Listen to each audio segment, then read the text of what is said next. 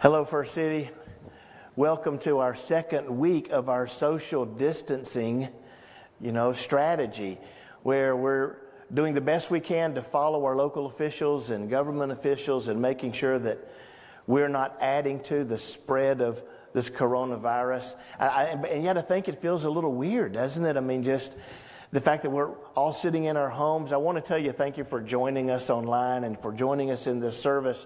But I was talking to someone this past week, and they were saying it just feels weird, and I don't know what to do, and we're sitting in our home, and I was feeling the same way, and I thought, this is, I guess, how it feels when you're not serving people and you're not involved in ministry.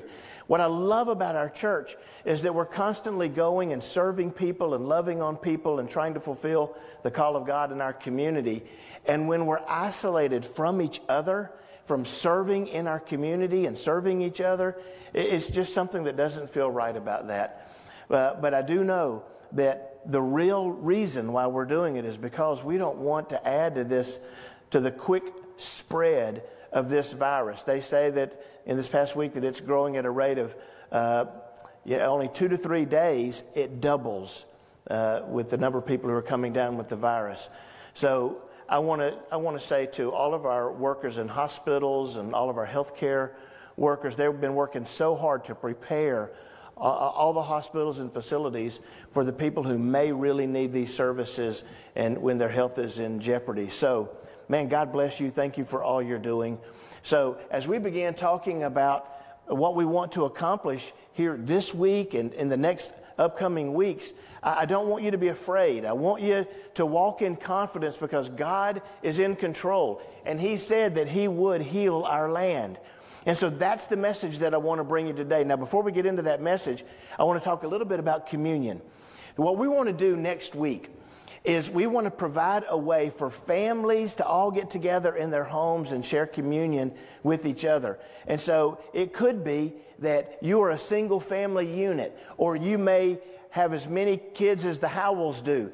And so I think the Howells have to split their family up just to stay underneath the 10 maximum person capacity.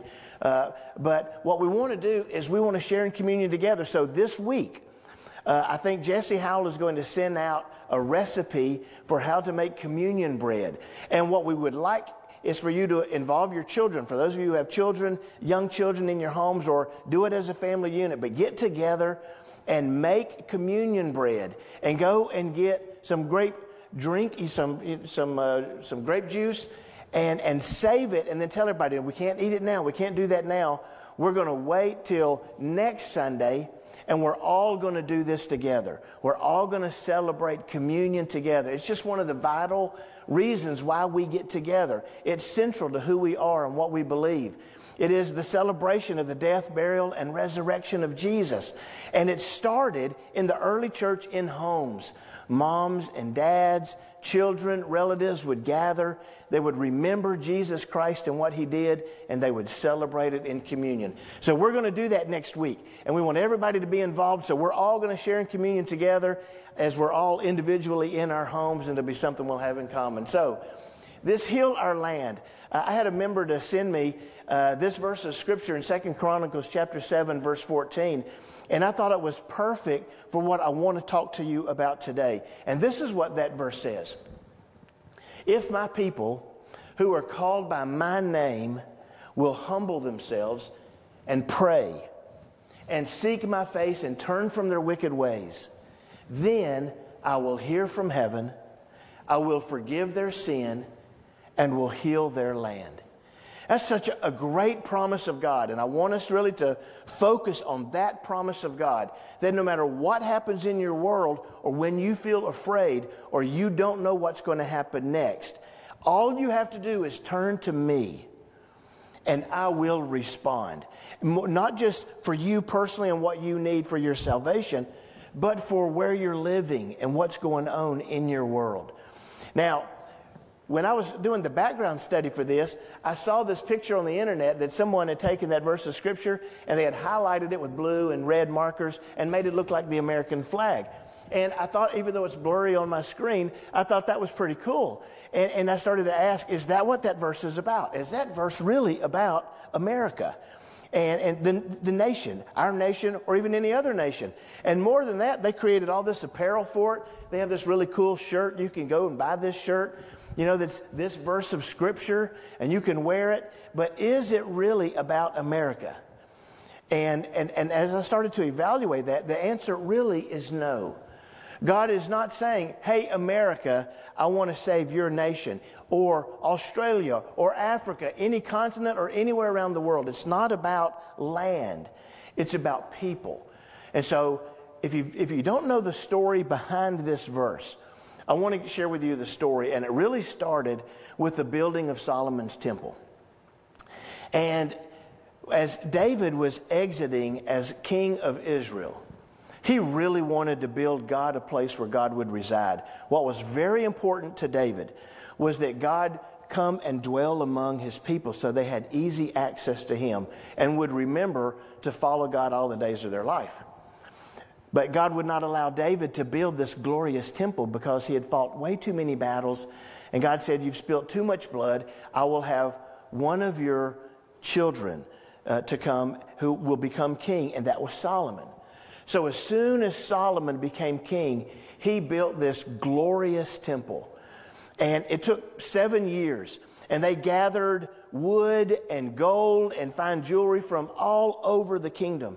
And they brought it all together. They had tens of thousands of workers working in 3 shifts just to build this temple. And it started on the outside with where they would offer the sacrifices of all the animals. They had this big bronze water bowl, the brazen, and people could look in. The high priest would look in it. They could see their humanity. They would dip in it for purification. As you enter into the holy place, you have the altar of incense. You have the menorah, the candles, and you had the showbread, all done. I mean, they spent so much time because Solomon wanted to create this wonderful place where God would reside. God said, I'll live in a dark cloud. But Solomon's like, no, I want to build a place for you.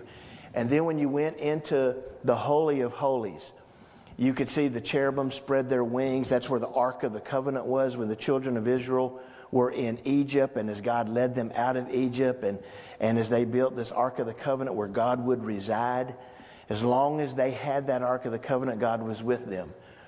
And so after 7 years and after building the temple and constructing all of it, then Solomon said, man, now we can settle as God's people. Jerusalem will be God's holy city. This will be God's holy dwelling place. And this is where we will gather as a nation, as a people. And we will serve and worship our God. And so as he continued to pray, he said, Lord, the God of Israel, there is no God like you in heaven or on earth. You who keep your covenant of love with your servants, who continue wholeheartedly in your way. You have kept your promise to your servant David, my father, and with your mouth you have promised, and with your hand you have fulfilled as it is today. My dad had this vision, and we've been working on it for years, and now it's here, God. It's for you. It's the fulfilling of the promise that you gave to David. And he continued, now, Lord, the God of Israel, keep for your servant David, my father, the promises you made to him when you said, you shall never fail to have a successor to sit before me on the throne of Israel. And look at this. If only your descendants are careful in all they do to walk before me according to my law, as you have done. And now, Lord, the God of Israel, let your word that you promised your servant David come true. And it's as if, as Solomon were uttering these words, he began to realize, we're not really good at continuing to follow God. I mean, it's a lot like us today. Our intentions are often better than our behavior, than our follow through. We want to do well. We just know ourselves, and we're not perfect. And so as he continued to pray, it's almost like he started bargaining with God.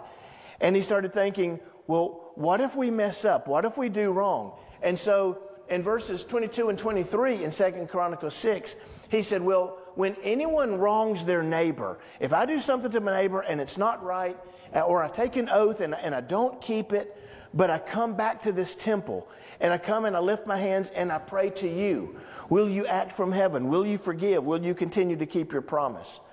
And then he said, going further, when your people of Israel, what if we've been defeated by an enemy because we have sinned? And what if we turn back to you and come back to this temple and praise your name and celebrate and tell you how great you are and ask for your forgiveness? Will you continue to dwell here? Will you continue to act favorably for us? Or what about when the heavens are shut up and there is no rain because of our sin? Will you continue to be our God and act favorably for us? Look at this one. Or when a famine or a plague comes in the land, or blight or mildew, or locusts or grasshoppers, or disaster, or disease. If you have to capture our attention in some way by creating dry land where fires can be prevalent, eating up all of our food resources with locusts, or even sending a disease on our people, will you continue to be good if we cry out to you?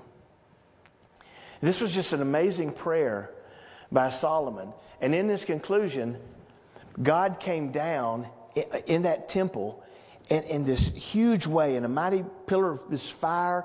And it was so heavy that all the people backed out. And look at this. When all the Israelites saw the fire coming down and the glory of the Lord above the temple, they knelt on the pavement with their faces to the ground, and they worshiped and gave thanks to the Lord, saying, He is good. His love endures forever. And then for the next 7 days, they dedicated the temple. They offered tens of thousands of sacrifices. All the people got together with the instruments. They worshiped God for a whole week. And at the end of the week, the Bible says they all went home happy and joyful and had glad hearts that they had spent that time with God. Then in chapter 7, it says, sometime later, God visited Solomon to answer that prayer. So the Lord appeared to him at night. So this was even years later after Solomon built his palace. And God said, I've heard your prayer, and I've chosen this place for myself as a temple for sacrifices. In other words, yes, I will dwell here among the people, and this is where I will reside. And then this next verse it really caught my attention. This is verse 3, the one right before our key verse of the day. And God said, when I shut up the heavens so there is no rain, or command the locust to devour the land, or send a plague among my people. And it's like, God, do you do that? If you have to capture our attention, if we turn our backs on you, if it's almost like no one in the land is honoring and praising you, and you have to do something to get our attention, what is our response? What can we hold on to? And do you do that? And so people are asking right now, is this what God is doing in our world? And you just look at recent events that have happened, and this is where I think some of the fear is coming in, and I don't want you to be afraid. But people are asking, is that why Australia had these wildfires? When their land dried up and there was no rain? We can compare it to, in California, just a little over a year ago, almost 2 million acres burnt up. But in Australia, they've now gone over 16 million acres. And when you look at their country, there are fires all over. It feels like their whole country is burning up. And they're wondering, is this something from God? Is he trying to get our attention? Or with the African locust plague that started last year and is currently going on now.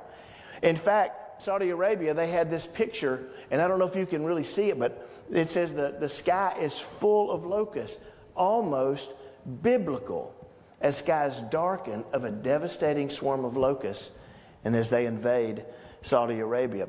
And because every 3 months, that swarm of locusts grows 20 times its size just because of the way they populate, people are really scared. Where it started here in Africa, down in Kenya, up through Sudan, Saudi Arabia, going into Iran and over in Pakistan, and up now into the Middle East, people are really afraid. And they're asking, is this something from God? And then, of course, with our coronavirus, now that it's a pandemic and all over the world, and people are asking, is that what they were talking about in 2 Chronicles chapter 7? Where if God shuts up the heaven and there's no rain, and if fire devours our land, or if locusts eat our resources, or if there's something that is God trying to capture our attention and get us to stop and look toward Him? I do believe there are times when God wants to capture our attention. If we won't give Him our attention, He will do it. But that's not what this is about. God's not trying to destroy people. He's not trying to separate and cause devastation. He said, if my people who are called by my name will humble themselves and pray and seek my face and turn from their wicked ways. It's very simple. If ever you feel like your world is falling apart and you're nervous about your job or your income or your family or your health, if you're really worried, God's like, all you have to do is stop and turn toward me. Seek my face and pray. I will hear you. I will forgive you. And I will heal your land. And that's what I really want us to focus on today. And so it really isn't about a country. Because He didn't say, hey, America. He said, if my people will. And so the first thing I want to talk to you right now as your pastor is do you belong to God? Are you part of His family? When He offered you and said, I want to be your God, and I want you to be my child, did you say yes? Because that's who He's talking about. He's like, if you belong to me, I'm going to take care of you. And so my first question is, are you a believer? Are you a follower of Jesus Christ? Now, for Solomon, they were following God, but we have a Messiah that has come. And He has taken our place on a cross for our sins. And all He's asking is, are you a believer in me? And so the Lord knows, this is what 2 Timothy said, the Lord knows those who are His, which implies that there are those that are not. And really the decision is on you, because everyone who confesses the name of the Lord must turn away from their wickedness. And that's where it begins. Have you just cried out to God and say, God, I'm done a miserable job trying to lead my life or run my life. And all I know is sin and pain, and I need a Savior. I can't do it on my own. And so I fall at your feet. I cry out on the name of Jesus. And I want your sacrifice to heal my sin. And I want it to change me from the inside out. I love it in John chapter 3 because this man named Nicodemus came to Jesus. And he was trying to figure out who belongs to God. And he was a prominent man, but he goes to Jesus at night. And he just says, hey, Jesus, I can tell that God is with you. How will I know if He's with me? And Jesus said, I tell you the truth, unless you're born again, you can't see the kingdom of God. And so as they just started thinking about that and talking about that, Nicodemus had a hard time with that. And he's like, what do you mean unless I'm born again? Are you talking physically? But now God, Jesus has His full attention. And He's like, no. I am talking about being born again. But it's not a physical thing. And He says in verse 5, I assure you, no one can enter the kingdom of God without being born of water and the Spirit. This is a washing, of a cleansing. This is where you take off the old person and put on the new. And Romans talks about this is the symbol of baptism, the death, burial, and resurrection of Jesus, where He came to this world, took our place, took our sin, nailed it to a cross, gave up His life for ours. And He said, it's the same thing.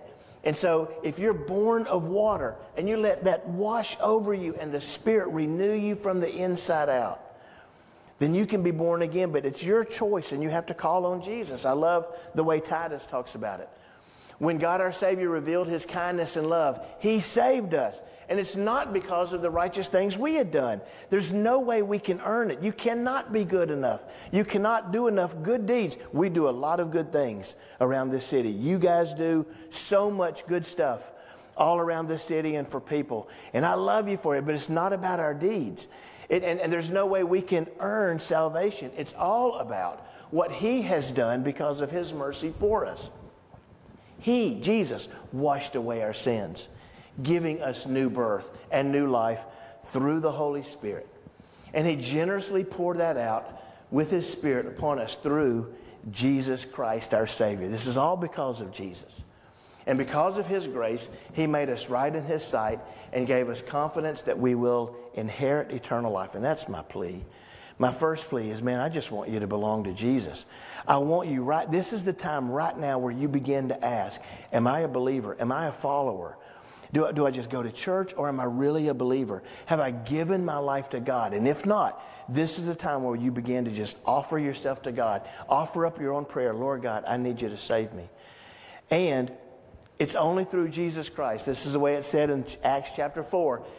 And there is salvation in no one else, for there is no other name under heaven given among men whereby we must be saved.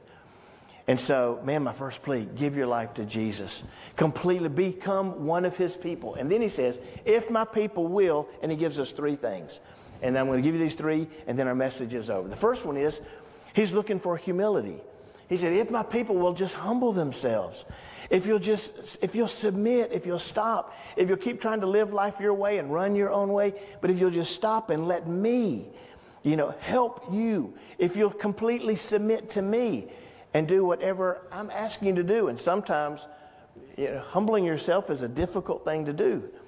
We are humbled often because we didn't get something right or we messed something up.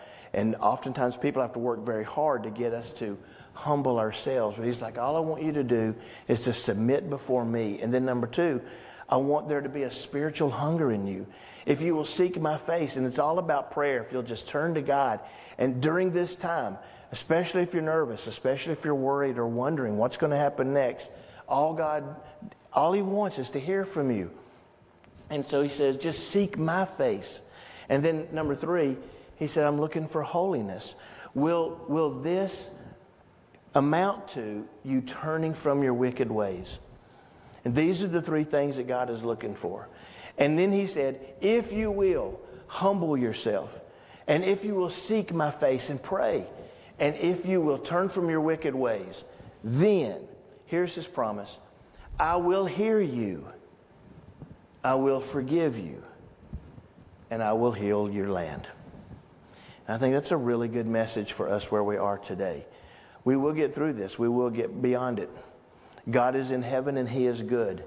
He is not looking to destroy our land. He's not looking to keep all this social distancing. He's not celebrating in this event. And we're not going to let the enemy win in it. What we're going to do is we're going to seek the face of God. We're going to stand and be the church of God. We're going to be a light in a dark community. And we're going to celebrate what God has done for us. And with humble boldness, we're going to continue to go into our city and celebrate what Jesus has done for us, believing that He will keep His word. He will heal. He will forgive. He will hear our voice when we cry out to Him. And that's our prayer. So I want to pray with you.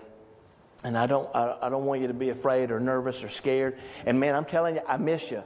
As I'm just standing here in the auditorium, I just miss you being here. And I can't wait to see you again. And we will see each other soon. Until then, can I pray with you? Lord God, we believe this passage of Scripture to be true.